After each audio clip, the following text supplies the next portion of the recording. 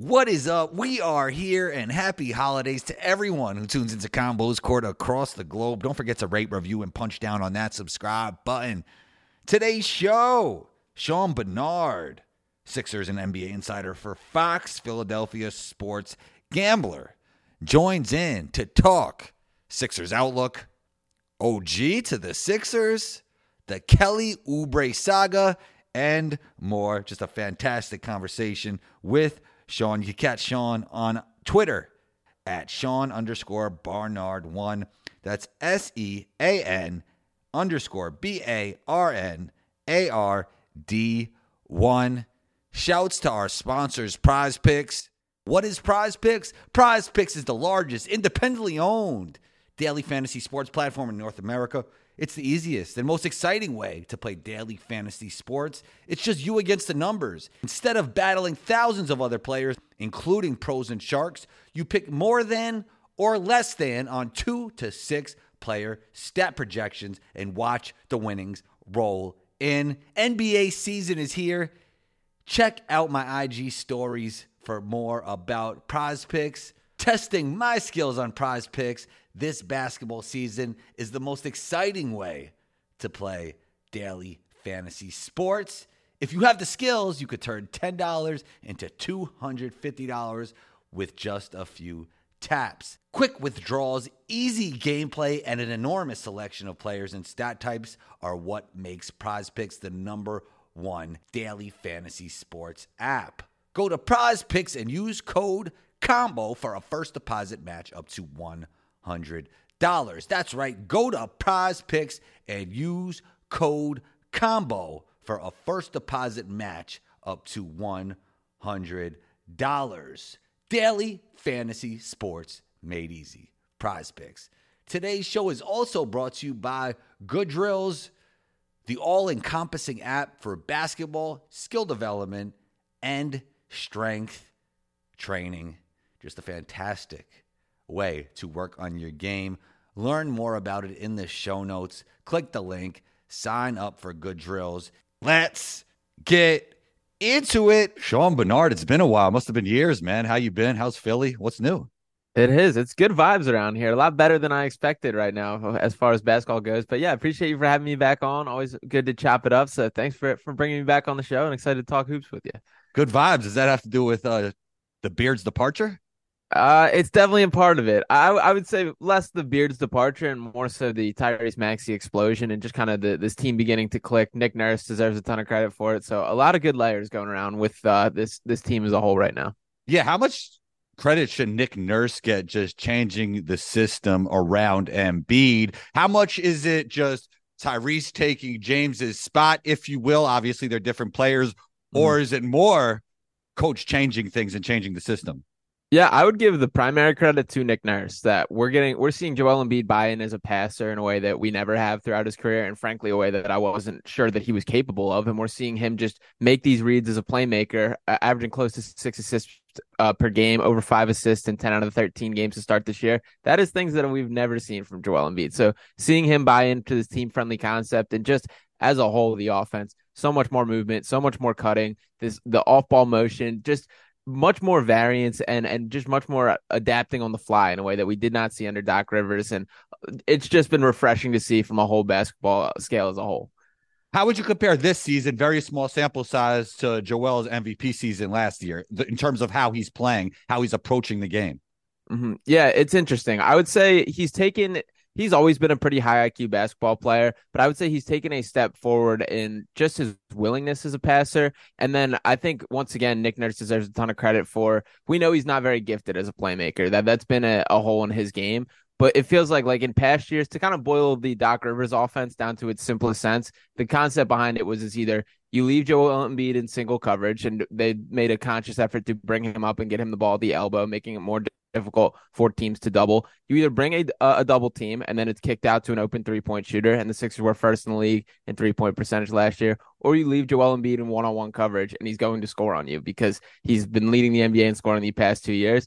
This year, there's just passes for him to make. And we're seeing guys with this off-ball movement, this cutting, the back screens being set for guys, and really just the weapons around him. There's much more athleticism on this roster. So I think Embiid's grown in his processing of his game. his willingness to adapt to things. And I think he honestly has taken it on the chin a little bit of seeing the way Nikola Jokic has been able to elevate his team in a way around him in a way that Embiid, frankly, has not to this point. So I would say mentally, he is a stride forward, and the talent's just about the same.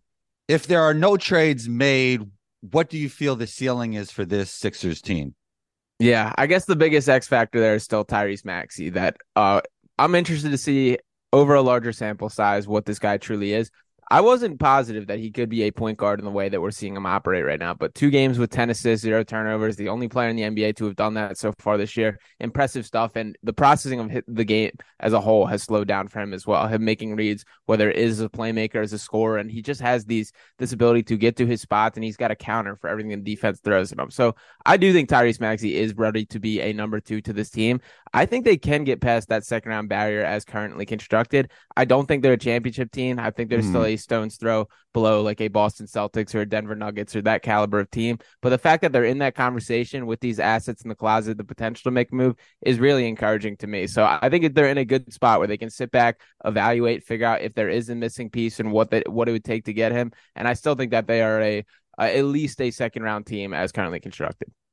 Yes, big potential to make a move. I feel like the worlds of the Bulls and the Sixers will collide. The only question is who?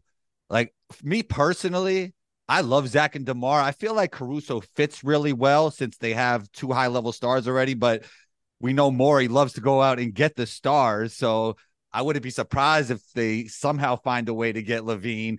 Out of those Bulls players, who do you feel is the best fit? And just to tie that all together, I love DeMar's game. I just feel like him and Embiid operate in the same spaces. So I don't know if he's the ideal fit. Out of those 3 guys, who do you think fits best with the Sixers? Yeah, I think there's some overlap with DeMar and Tobias Harris as well. So I would agree with you there that unfortunately, I think that's probably the worst basketball fit. I love DeMar's game and I'm a huge fan of his. So I would love it if that was the missing piece.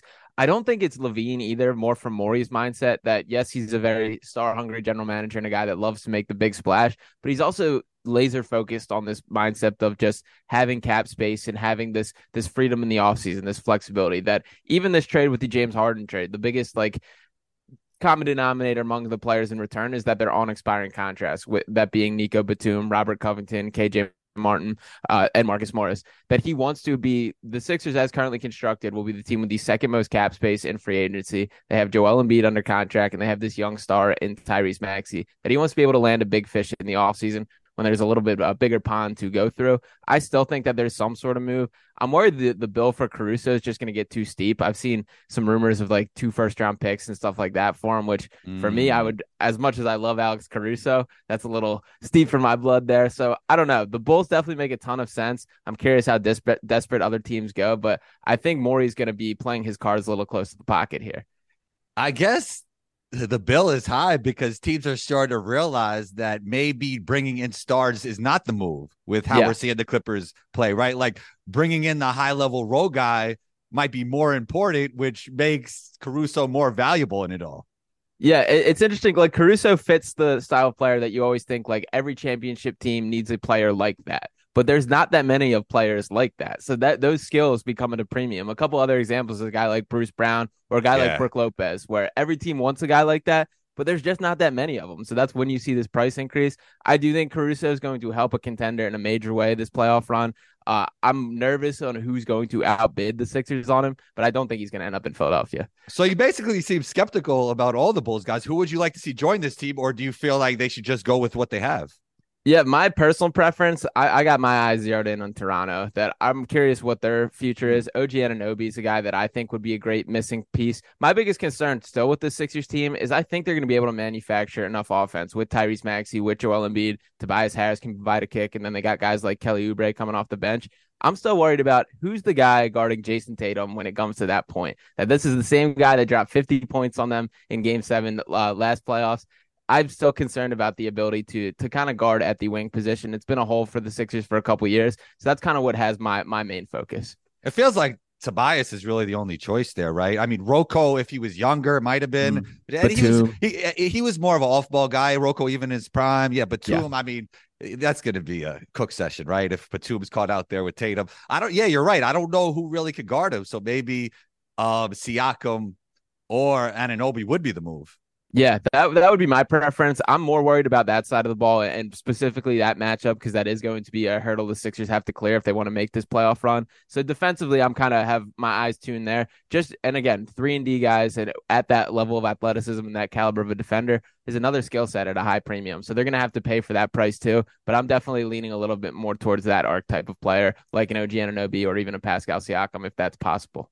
It's interesting to see a Maury team not get up a whole bunch of threes. Are you concerned that the Sixers will just inevitably lose the math game? I am honestly there. That is a main concern with me, this team. Some of it is natural playing through a Joel Embiid style player Mhm. who's post oriented and that they're never going to be a team ranking in like the top five in that. But I haven't checked as of the last night's game, but they were sitting at 28th or 29th the last I looked at that. That's not good enough. They got to at least be in the pack. And the two games that they lost, well, the two games recently they lost to the Bucks to start the season, have been 10-2 since then. In the two games they lost, the Celtics outshot them 50-30 on 3-point attempts, and the Pacers, I believe it was 44-29. It was by 15 attempts. So that like caliber to the math game, it just catches up with you, and we're seeing it within the NBA. And we have not seen this team fully constructed yet. Kelly Oubre is going to help with that volume. Nicholas Batum is going to help with that volume as he gets his flow of things. So I think it will ultimately rise up a little bit, but that's something that I want them to be focused on for sure. You mentioned Batum, and everybody's focused on the Clippers side of this trade, but there's some outrageous numbers when it comes to Batum and their offensive rating. Do you feel like his impact on this team has been under discussed thus far?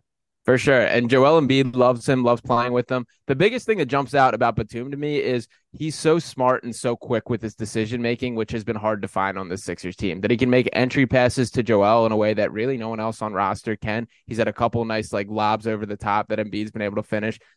As much as Maxi's grown as a passer, like he's still not there and from a playmaking standpoint. So having a guy that always is in the right spot, knows where to be, probably the quickest release in the NBA as well, as Mhm. far as a catch and shoot guy. So he just checks a lot of boxes for what this team needs for doing the little things. He's almost like the what they wanted in PJ Tucker last year, and he's just bringing way more on the offensive side of the ball. Kelly Oubre, he was off to a great start before the unfortunate accident. I don't know if you have any insights on that because that seemed a little bit crazy. And, when he was coming into the season, I felt like he could have been that guy for this team that was, the Andrew Wiggins or the Aaron Gordon, like a Yeah. highly talented guy that could fit into a role. He doesn't play like those players, but I could felt like he could feel that archetype of just a high level talent that fits into a role. What have you seen from him? And the whole situation seemed a little bit fishy. I'm glad he's better. He's actually back at practice, which you Mhm. could speak to. But what have you made from his play and that whole situation?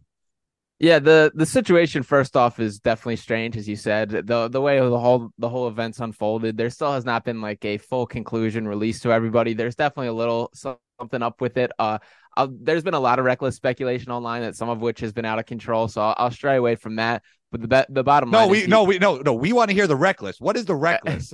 yeah, What are the people saying? Like, because I don't know. You're more tapped in than I am.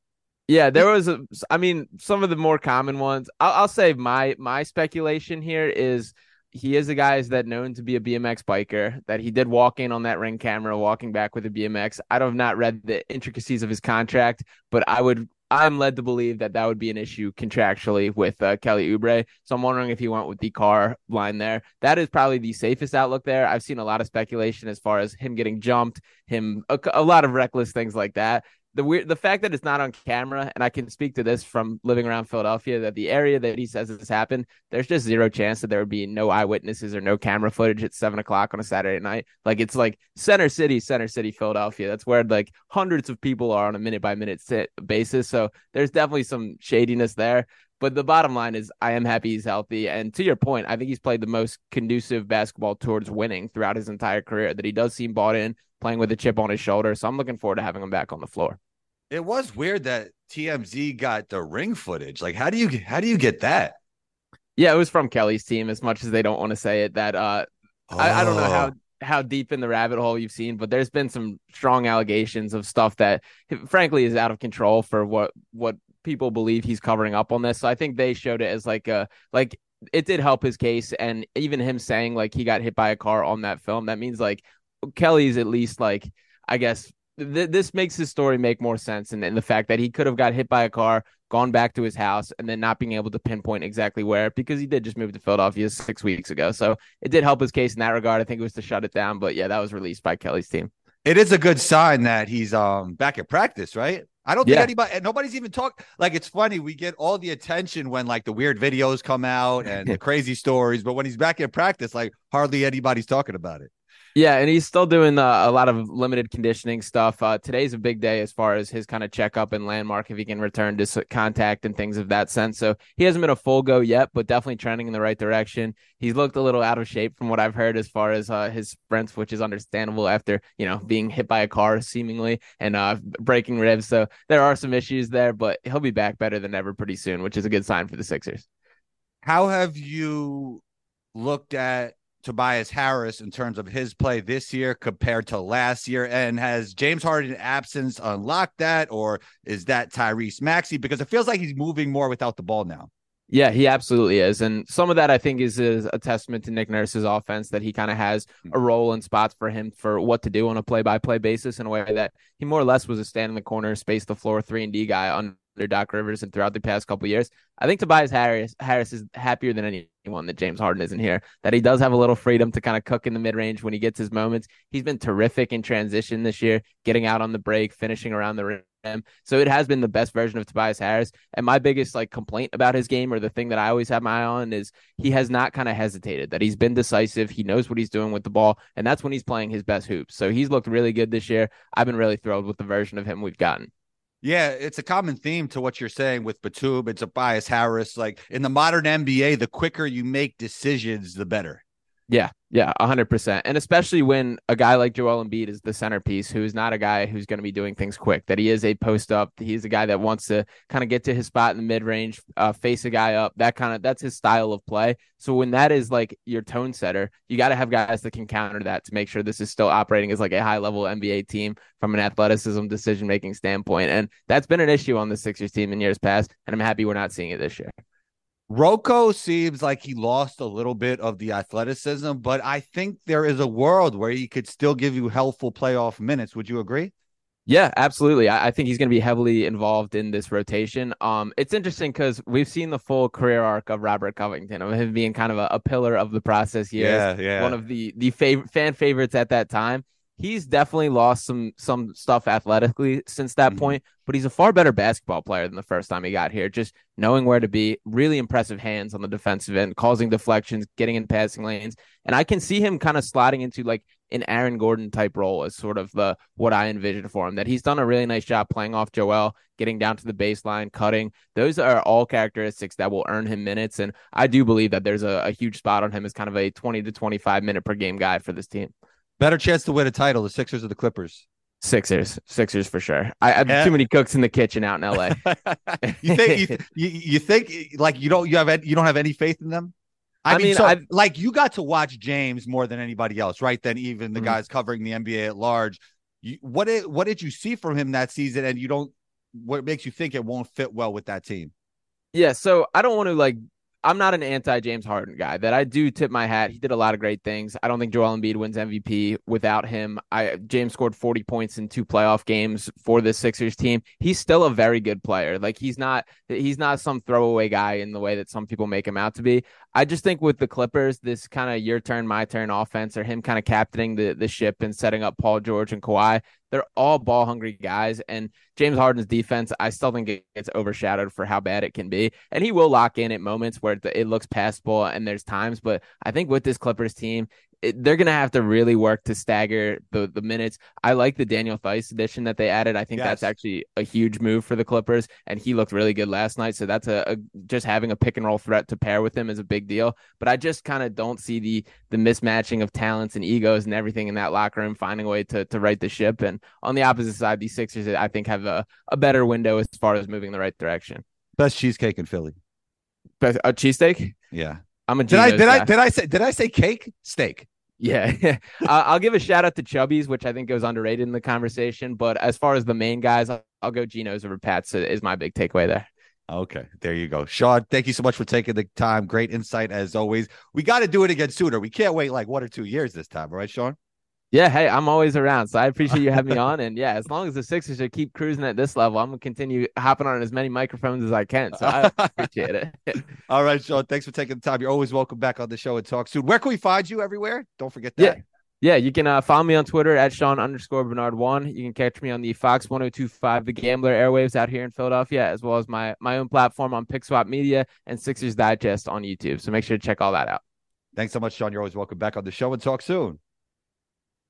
There it was. Episode 528 is in the books. Big shouts to Sean for joining in. Thank you to everyone who tunes into the show across the globe.